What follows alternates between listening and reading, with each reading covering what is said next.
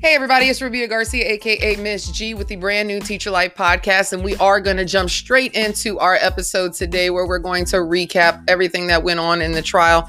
Now, we did have a total of 6 people who came to testify, but the way we're going to run through it today, I'm actually going to have a special guest. I will be joined by Miss Sierra Knight, one of my sisters out there in the trenches, social justice, women's rights advocacy, like sis does it all. Love her out there in New York, so stay tuned. Catch you soon.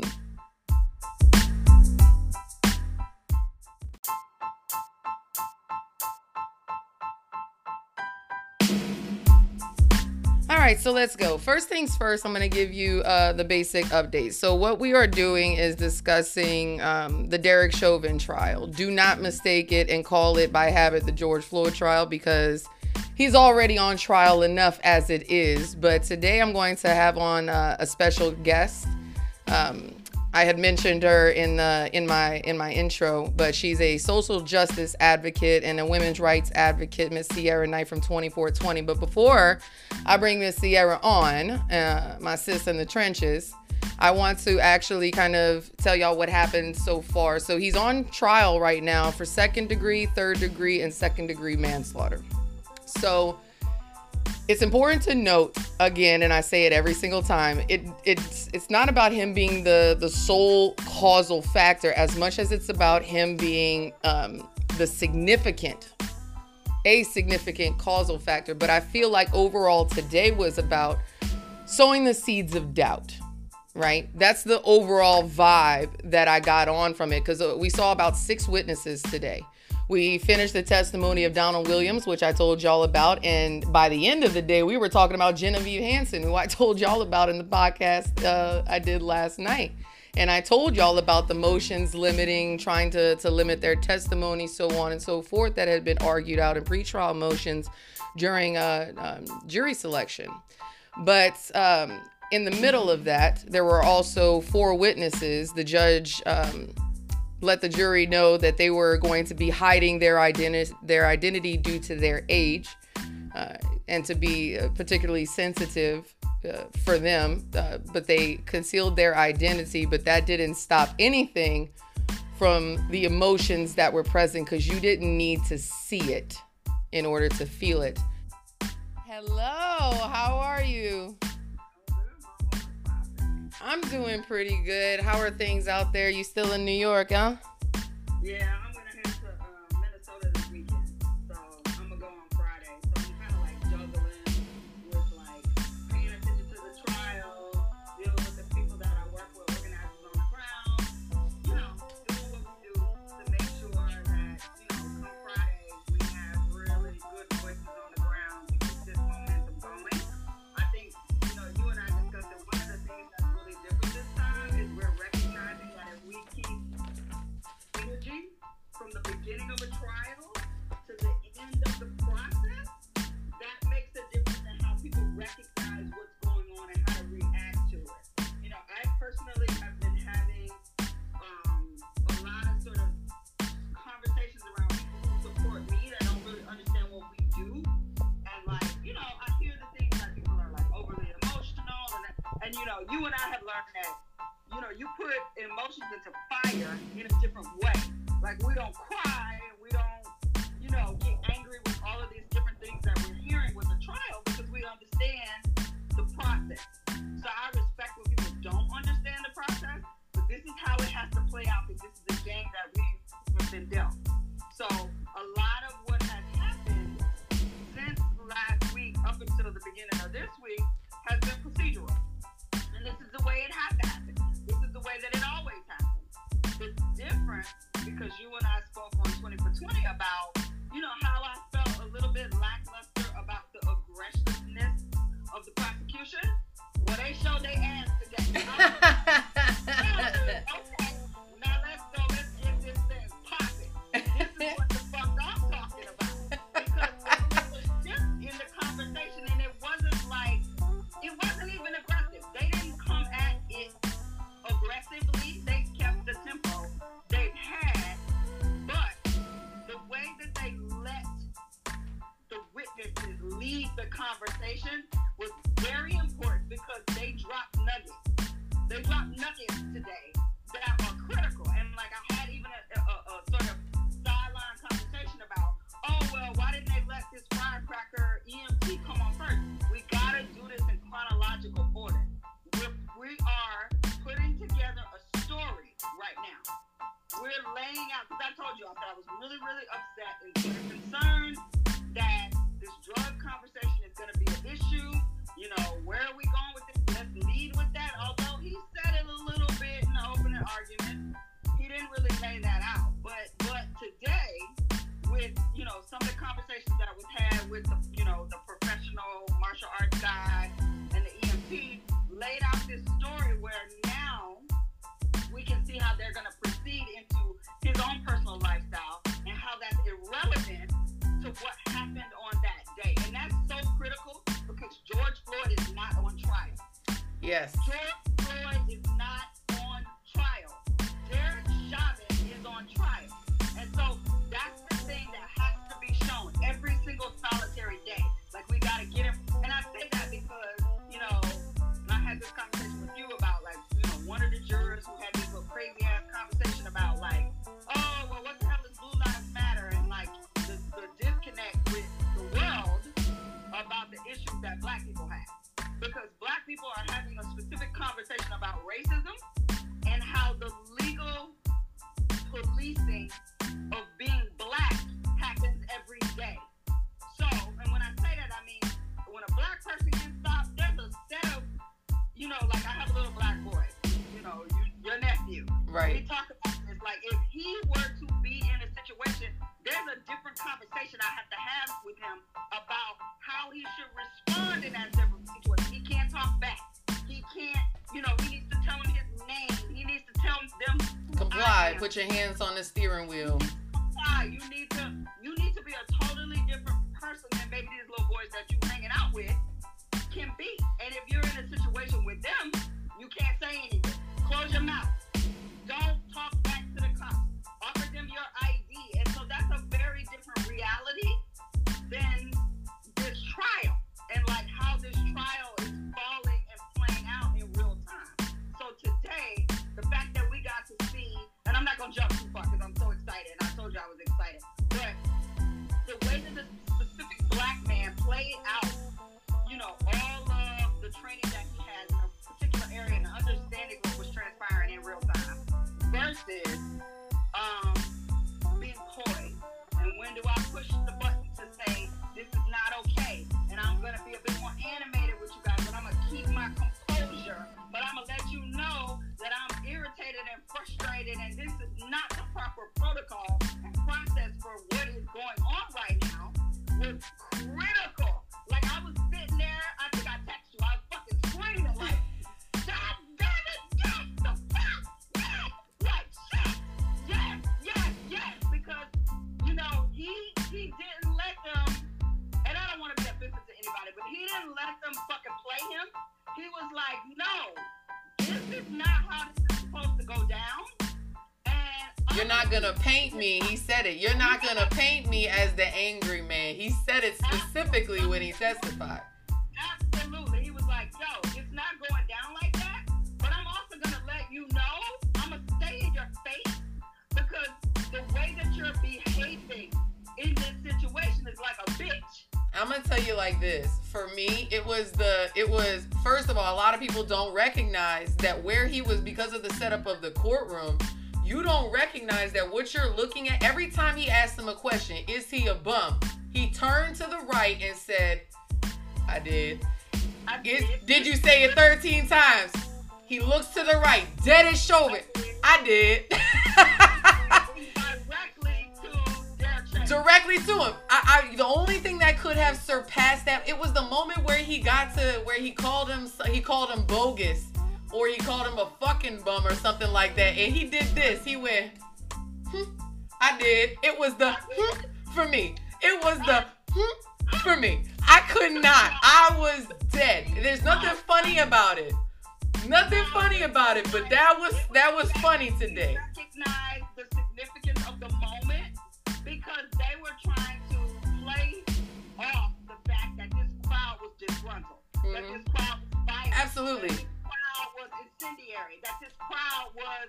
making the police feel out of sorts. Right. That they were creating a distraction. Yep. And that was bullshit. And he was able to say that, you know what? I kept my composure. That was so important that he kept saying, like my fam is in here, Brandon, and he's a cop in Louisiana, like my fam. And he's a black police officer, my fam. Like, the point is, as a police officer, just like that EMT officer, you're trained in hostile situations. That's how you lead. You expect the situation to be hostile and out of control. And so, Go ahead.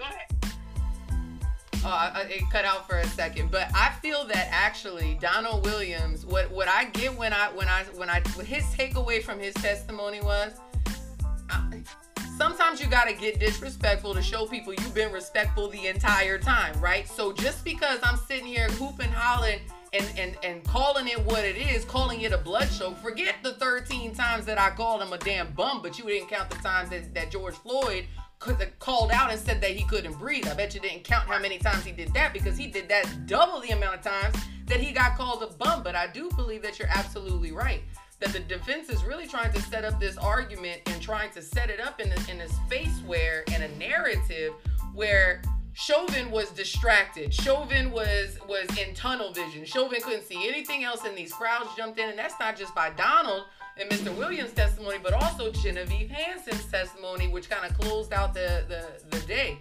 But I agree with you also. I do think that it was great on his part to make the distinction, like, dude, if I were to put these paws on you, I don't think you understand the consequences and repercussions if I really jumped in. So while I am upset, you ain't seen shit. You feel what I'm saying? Look what he said. What he closed out with, sis, hold on. What he closed out with, he said, I would put your hands on me and I'm gonna slap the fuck out both y'all. And he said, and I meant it. And I meant it. What was also so beautiful is that showed he kept his composure. So when they sit back as jurors and they evaluate the conversation that he had, they're gonna say, they have to admit, he had more composure than the cop. Although I'm angry, although I know you put your hands on me and I still didn't hit you. The thing that will make me react to you is if you put your hands on other people.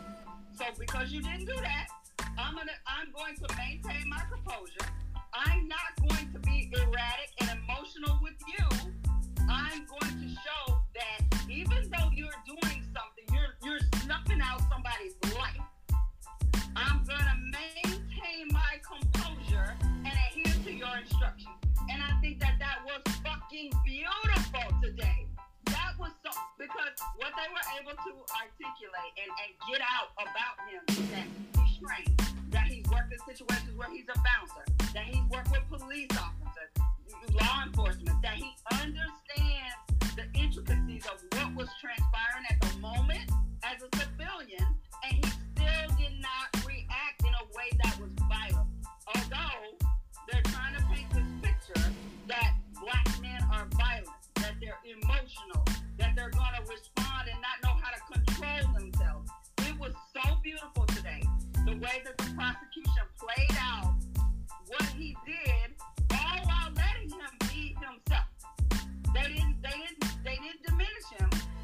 They didn't make him, sit there and say, well, no, I didn't say that. That's not what I meant. Like, they allowed him to go out and say, yeah, I want to slap the fucking piss out of you.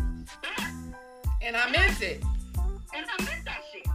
But I didn't. If I said what I said was a person, that was him this afternoon. That was him. First thing, bright and early, actually, this morning. Bright and early. But to compare him to Genevieve Hansen, right? Genevieve Hansen is a first responder, right? She is literally working for MFD, Minneapolis Fire Department, and she is actually there. So let's this is what I think people need to take away from today. If you listen to nothing else. If you listen to nothing else, I think that the takeaway is you are looking at a situation at this point in time. Look at this.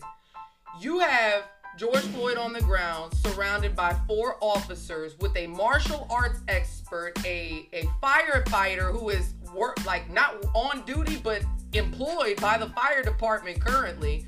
You have at least four children, the four children that testified today.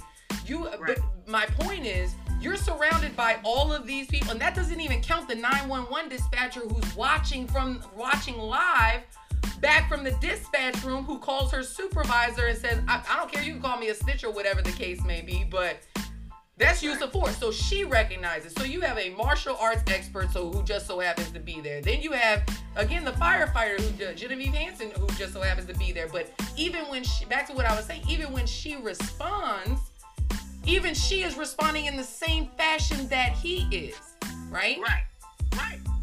So, I mean, she ended the testimony today. She got fussed at. Before they ended today, but she's gonna finish her testimony tomorrow. That needed to happen. That was actually a necessary situation. Like, he had to admonish her, and I'm sure that the prosecution told her prior to her testifying that was going to be an element of it, because she kept pushing back. Right. She kept saying, which, like I said, I want to fucking marry her ass. Like, I'm trying to slide in her damn DMs tonight. Like, yo, what the fuck, yo? Because she was beautiful at saying, every time the defense tried to lay it out, like, well, this is the process. Do you understand the police process? She was like, no, but I understand my process, and I understand how all these processes play together. So let me explain it to you.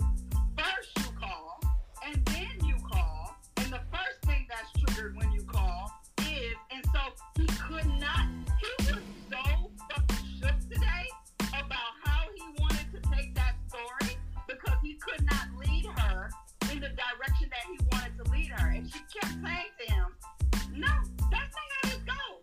No. Look at what she... Remember when he was questioning her, and I found this to be highly offensive. I'm not going to lie, because he is like the king of false equivalencies, right? So he tries to lead her into something, and he specifically used the reference. Let's say you're on the job and you're trying to put out a fire, and a crowd shows up and they're yelling at you and calling you names. Is that going to create some kind of distraction? That right there tells you everything you need to know about where he's going with this. Basically, he's saying that y'all are the reason. It's deflecting the blame. And here's the point of it. It's not even about how relevant it is, and everybody needs to pay attention to this key point, or how true it is. He's trying to sow seeds of doubt, because that, as a defense attorney, is his job. His job is to crack and to put open that reasonable doubt and just throw it out there, and whatever cracks, whatever sticks to that, sticks in somebody's mind. And taking it to the people who are on the jury, which we've been following, some people are on that jury and are trying to take in all of this information, and they're seeing it way less distracted than any of us are. They are living this day in, day out. So ultimately, it's coming down to, some people are there and they want to believe something, and some people are dealing with something that they just don't want to deal with. Like, some people are getting the confirmation that they needed, and then some people are sitting, some people are sitting in that space, and I think we lost her. We'll get her back. But some people are in that space. Here she comes. Some people are in that space, and they are dealing with things. I'm gonna wait till she comes back in. You know, IG don't like when our ass start talking shit. They be like, yeah, they know. They cut it short. It's all right. Let me pick up where I left off. So I was saying, some people on the jury are sitting there, and everybody has their own biases coming into this. Some people are going to be sitting on that jury, and they're going to be like, this is all confirming everything that I always said, everything that I always felt, and everything that I felt coming into this. But then some people, by listening to their voir dire, I can tell that they are dealing with the cognitive dissonance, and somehow they're trying to defend the indefensible, and they're going to cling onto little tiny moments. So while we love Donald Williams' testimony, here's something to think about. While we are loving Donald Williams' testimony with the side eye and the yes I did and all that, while we are loving that, how do you think that the certain members of the jury are sitting there and thinking about it? Do you understand? Right. Well, I think what was important. How do they take it? Right. What was important about I go back to, every defense attorney, every prosecution attorney is telling a story. They're weaving together aspects of perspectives and witness accounts about how something happened. So what was so beautiful today is they actually laid it out in chronological order, and then they echoed it. And what I found to be a sort of transition, like as I told you, I was frustrated, is he said in the beginning, and I forgot his exact phrase. I think he called them something like a superhero group of people, or superhuman, something the prosecutor called them that they keep referring to. Something about them being. He talked about the crowd being pretty heavy and being. No. He said it in the opening arguments. He called this group of human beings like an extraordinary group of like humans. I forgot what the exact phrase was or term that he used. He said something about like this group of human beings that you're about to see that I'm gonna bring to you are like an extraordinary group of human beings. And I think what was so beautiful about what he's actually able to tell as a story is they all come from different facets of life. They're young kids. They are martial arts experts. They are EMTs. They are black. They're white. They're all of these other things. But they had this common understanding that what is transparent. No, he didn't call them subhumans. It was beautiful that they all understood that humanity was being violated at this moment. I'm gonna look it up because I forgot exactly what he called them. But they've Court TV has used the connotation a couple times. He called them something like I don't know. I can't remember. Anyway, whatever. He called them a superhuman group of human beings. And basically what he was trying to assert there is that they just recognized that someone was losing their life in that moment. And that whatever was happening was too extreme. Mm-hmm. And that, there was a moment today when they talked about, with the EMT, she talked about him having his knee on Floyd's neck and feeling very casual about it. And like having a sort of callous disposition or demeanor about just sitting there and being able to lean on his neck for a long time and put your hands in your pocket. And I thought that was so beautiful because it kept bringing back the fact, and it's important, bringing back the fact that this was a man. This was a human being. It didn't matter if he was a drug addict. There was a little part where she talked about never having experienced an addict being overly irate before. Like if they're OD, they're not irate. Right. They're OD, so they passed out. That's not my regular experience. And you could literally feel the defense attorney going, oh fuck, I asked that question. Because the truth is, look what I posted today. Look what I posted on my page today. Because it doesn't make sense. And you're talking, like, I've seen people OD on drugs before.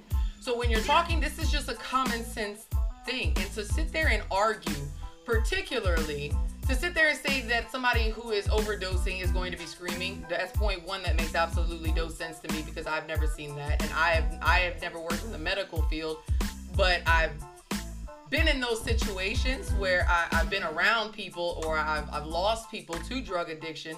So it's very different. They're not calling, hooping, and hollering like that. That's number one. And then number two, in his opening statement, I do remember him specifically sitting there saying that 3 Minneapolis police officers couldn't subdue George.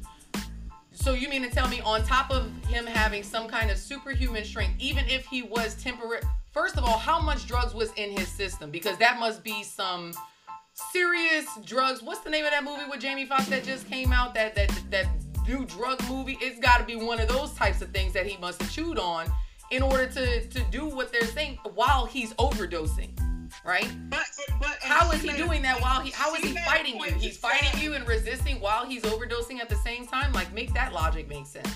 And she kept making a point to say, as an expert, he had his hands behind his back. He was cuffed with his hands behind his back. So he's not an imminent danger to you. He's not an imminent threat to you. And so because he's not that, I felt like I'm on the scene. What was so powerful about her is she was saying that I'm an expert on the scene. Project power, that's it. Sorry. Utilized, and they did not. And that was extremely critical to today because it echoes the almost 10 minutes that there was no response, and you could have in situation 1, in situation 2, in situation 3 saved his life, and you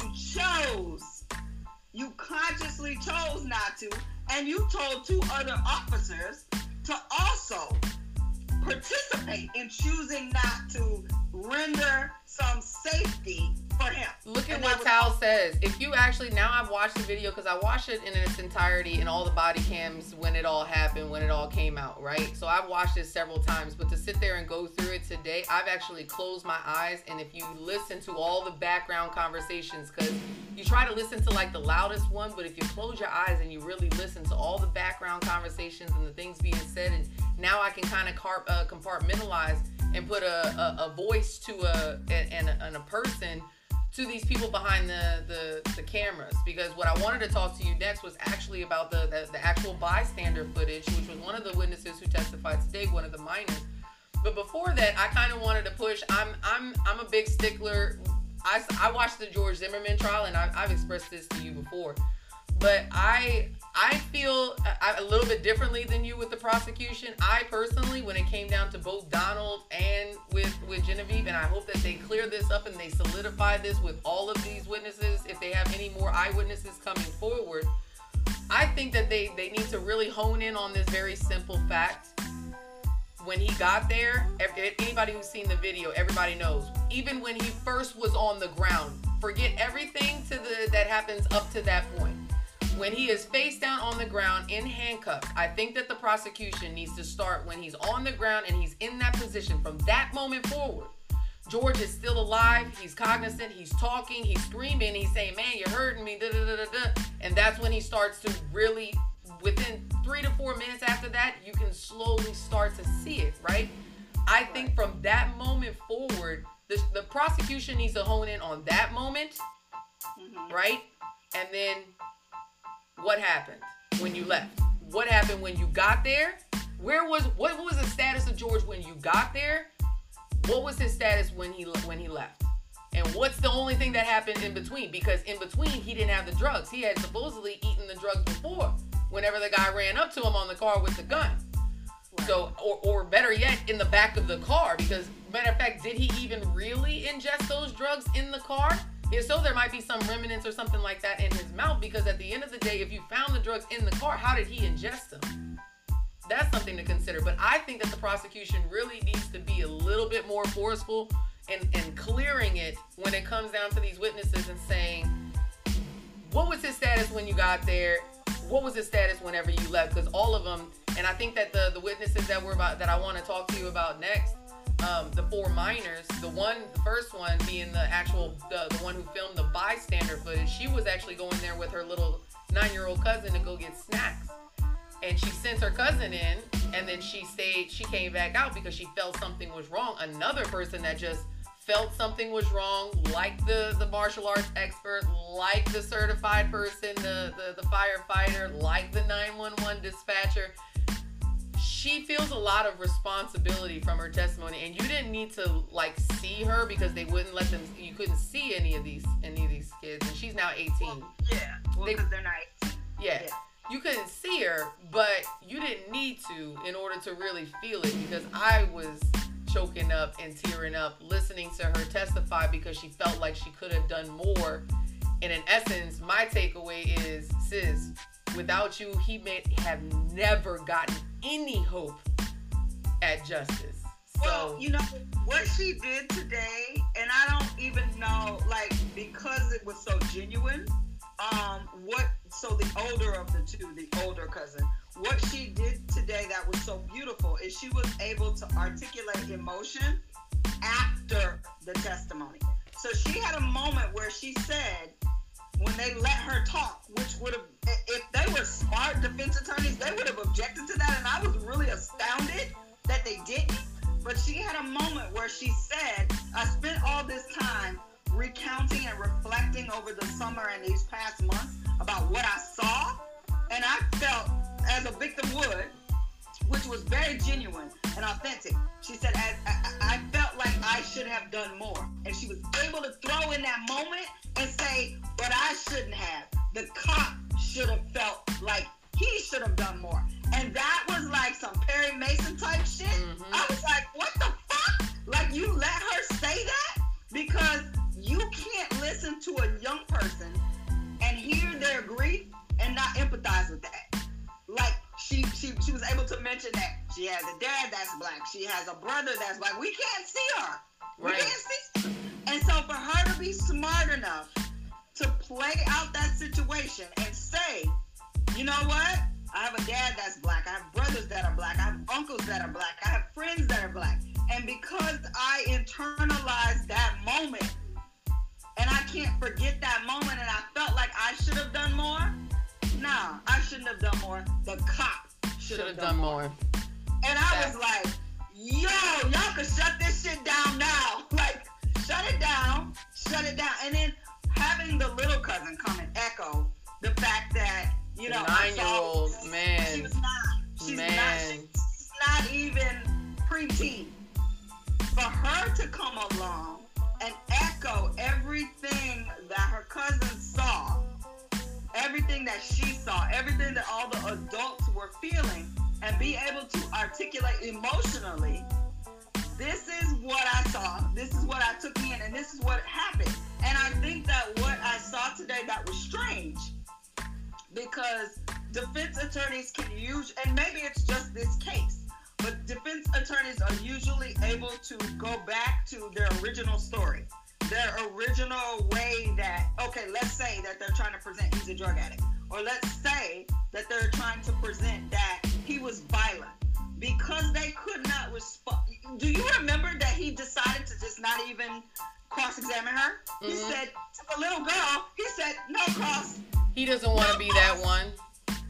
He's not going to be that one, because let me tell you, when she testifies, they asked him, is the police officer who did this present? And she said no. In all of her innocence, not knowing what's going on, she says no. Derek Chauvin then has to stand up, take off his mask in order for her to recognize him. This little girl is never going to forget this. She's never going to forget any of this. And in her purity and innocence, they asked her specifically, when did he get off? She said, well, and talking about the paramedics showed up. Did Mr. Chauvin move? No. Even when the paramedics got the gurney out and whatever, she said that the paramedics had to pull him off. Those were her words. They had to pull him off. They pulled him off George Floyd. So all of these kids, when I thought about it today, and you look at the video, because like I said, like I've seen it so many times now, it's so, as a historian, you think of those old pictures of old lynchings, right? And where it's just, you could tell that it's not drama, it's just real life gut-wrenching history that you really don't want to see, but you need to, because it's a part of your responsibility as a human to recognize that this is a part of who we are, right? So when I saw that, when I saw the video this morning, I don't know, when she was crying, when she saw the picture, she broke. This is the first young lady. She saw when they put the picture up, she broke. And that's when I started choking up. And I'm like, when I saw the picture, I saw what she saw in the glimpse of this is the 21st century lynching, because the way that he looked, and that's just on video. I can't imagine what that was like in real life, in living color. Right. It was just entirely too much. Introduce you, Mark, for 20 for 20. What are your big takeaways from today, especially with your legal background? Well, my takeaways were the kids won the day. That was, the kids' testimony was just so powerful. It was pure. It was sincere. But my second takeaway is that the defense made so many mistakes today that opened the door for testimony, like as you guys were speaking to, as Sierra was alluding to, the first 17-year-old that turned 18 now, she wasn't able to give that testimony in direct about what the impact of the George Floyd murder had on her life. The defense attorney, at the end of his cross-examination of her, asked her about her viral video and how it and said it changed your life, didn't it? That was his last question. Right. So the prosecution was able to get up. He rehabilitated her cross-examination testimony, but his last question was, instead of how the viral video changed your life, how did the George Floyd murder change your life? And she was able to come in with all this emotional, dramatic testimony.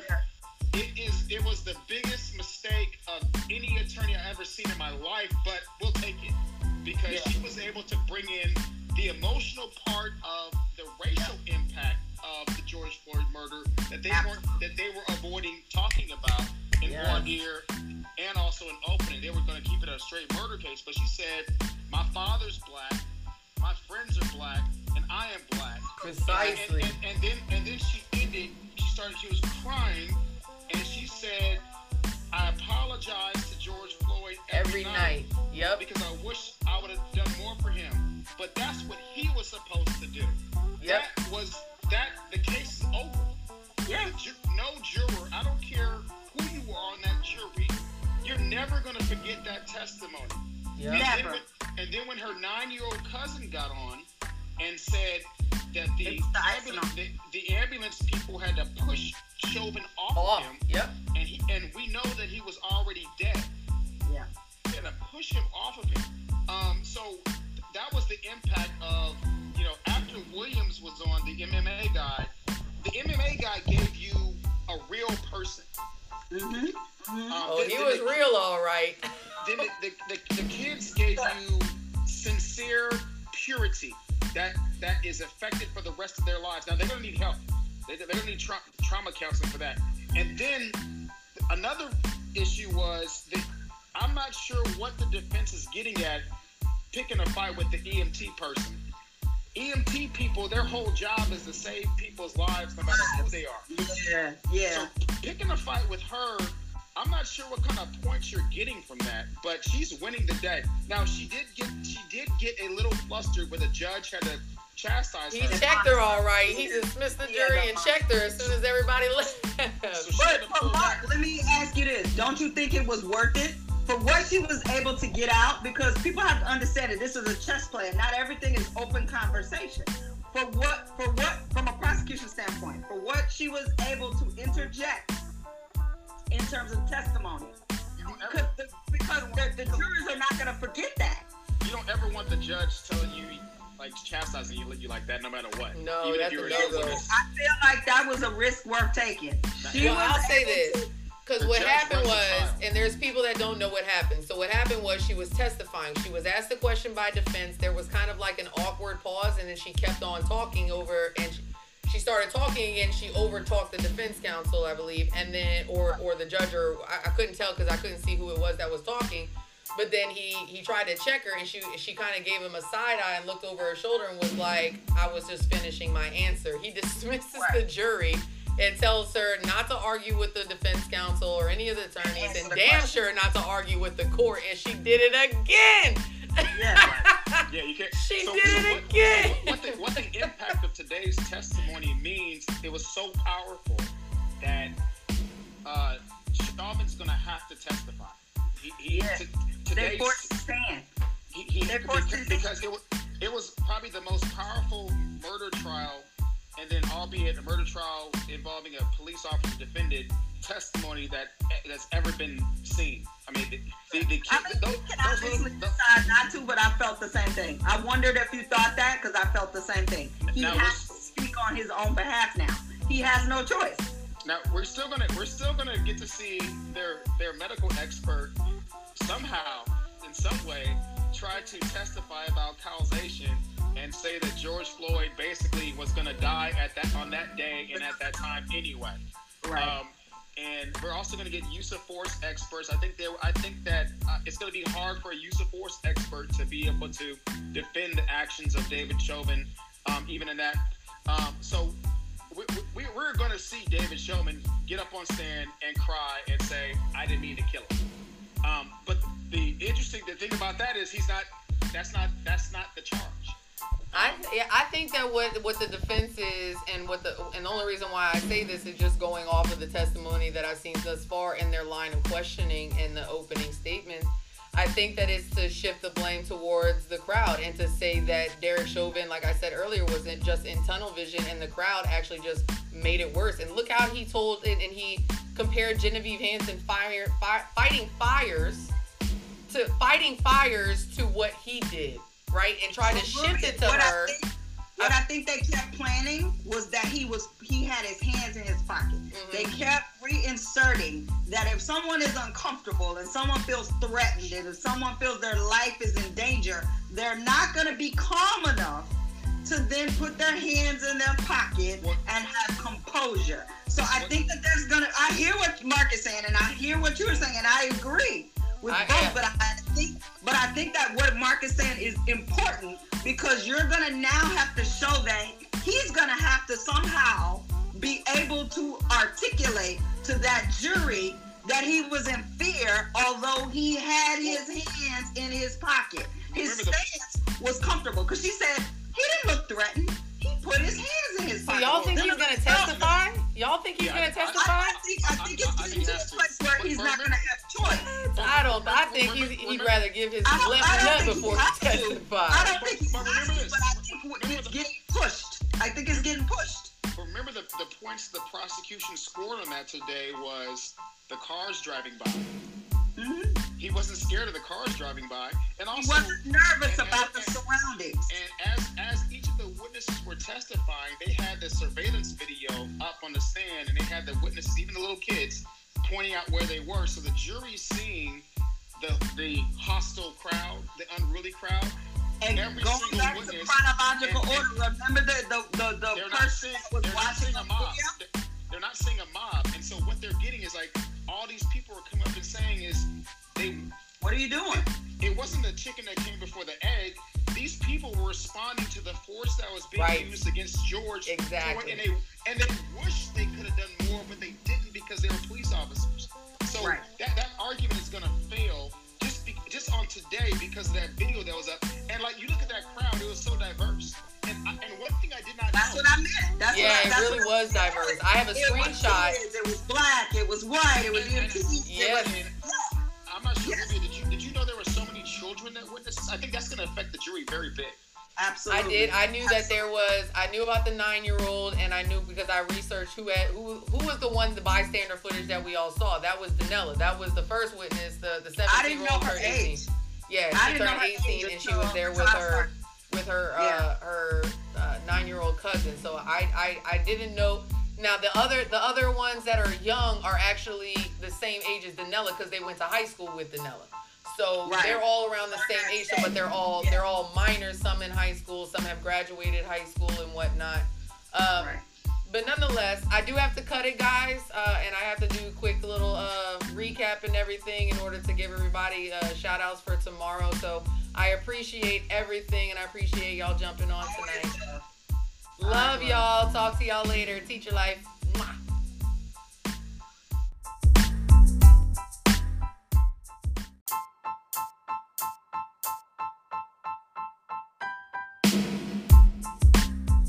So that was a surprise. I wasn't expecting Mark to pop in, but I'm glad that he did with all of the legal advice. So the summary is there was a lot of impactful testimony today. As I said, we covered Donald Williams, trained martial artist. We also covered Genevieve Hanson, who I had mentioned last night. She came very, very much at the end, but the meat of it was very much, sadly, the minors that had testified. It was very much emotional. It wrenched the heart to really look at it and to watch it through their eyes and to know the impact that it's having on them and that it will continue to have on them. But with that being said, it was super great to talk with Sierra and catch up with her as well as Mark. And I really appreciate you guys for tuning in. Be sure to catch us tomorrow. I know this was a little bit of a different, a little bit of a shakeup from the normal update, but I thought that given this day that it was appropriate. You know what I mean? All right, guys, I appreciate all the love and support. Be sure to follow here on Spotify, Google Podcasts, or Apple Podcasts, or you can follow me at Nola Rubio Garcia on Instagram or Twitter, or follow me on Facebook at Rubia Garcia or Rubia Garcia 2. And thank you to everyone who visits RubiaGarcia.com and supports by purchasing merch or becomes a monthly subscriber here on Anchor FM. Thank y'all. Have a great one. Teach your life. Mwah.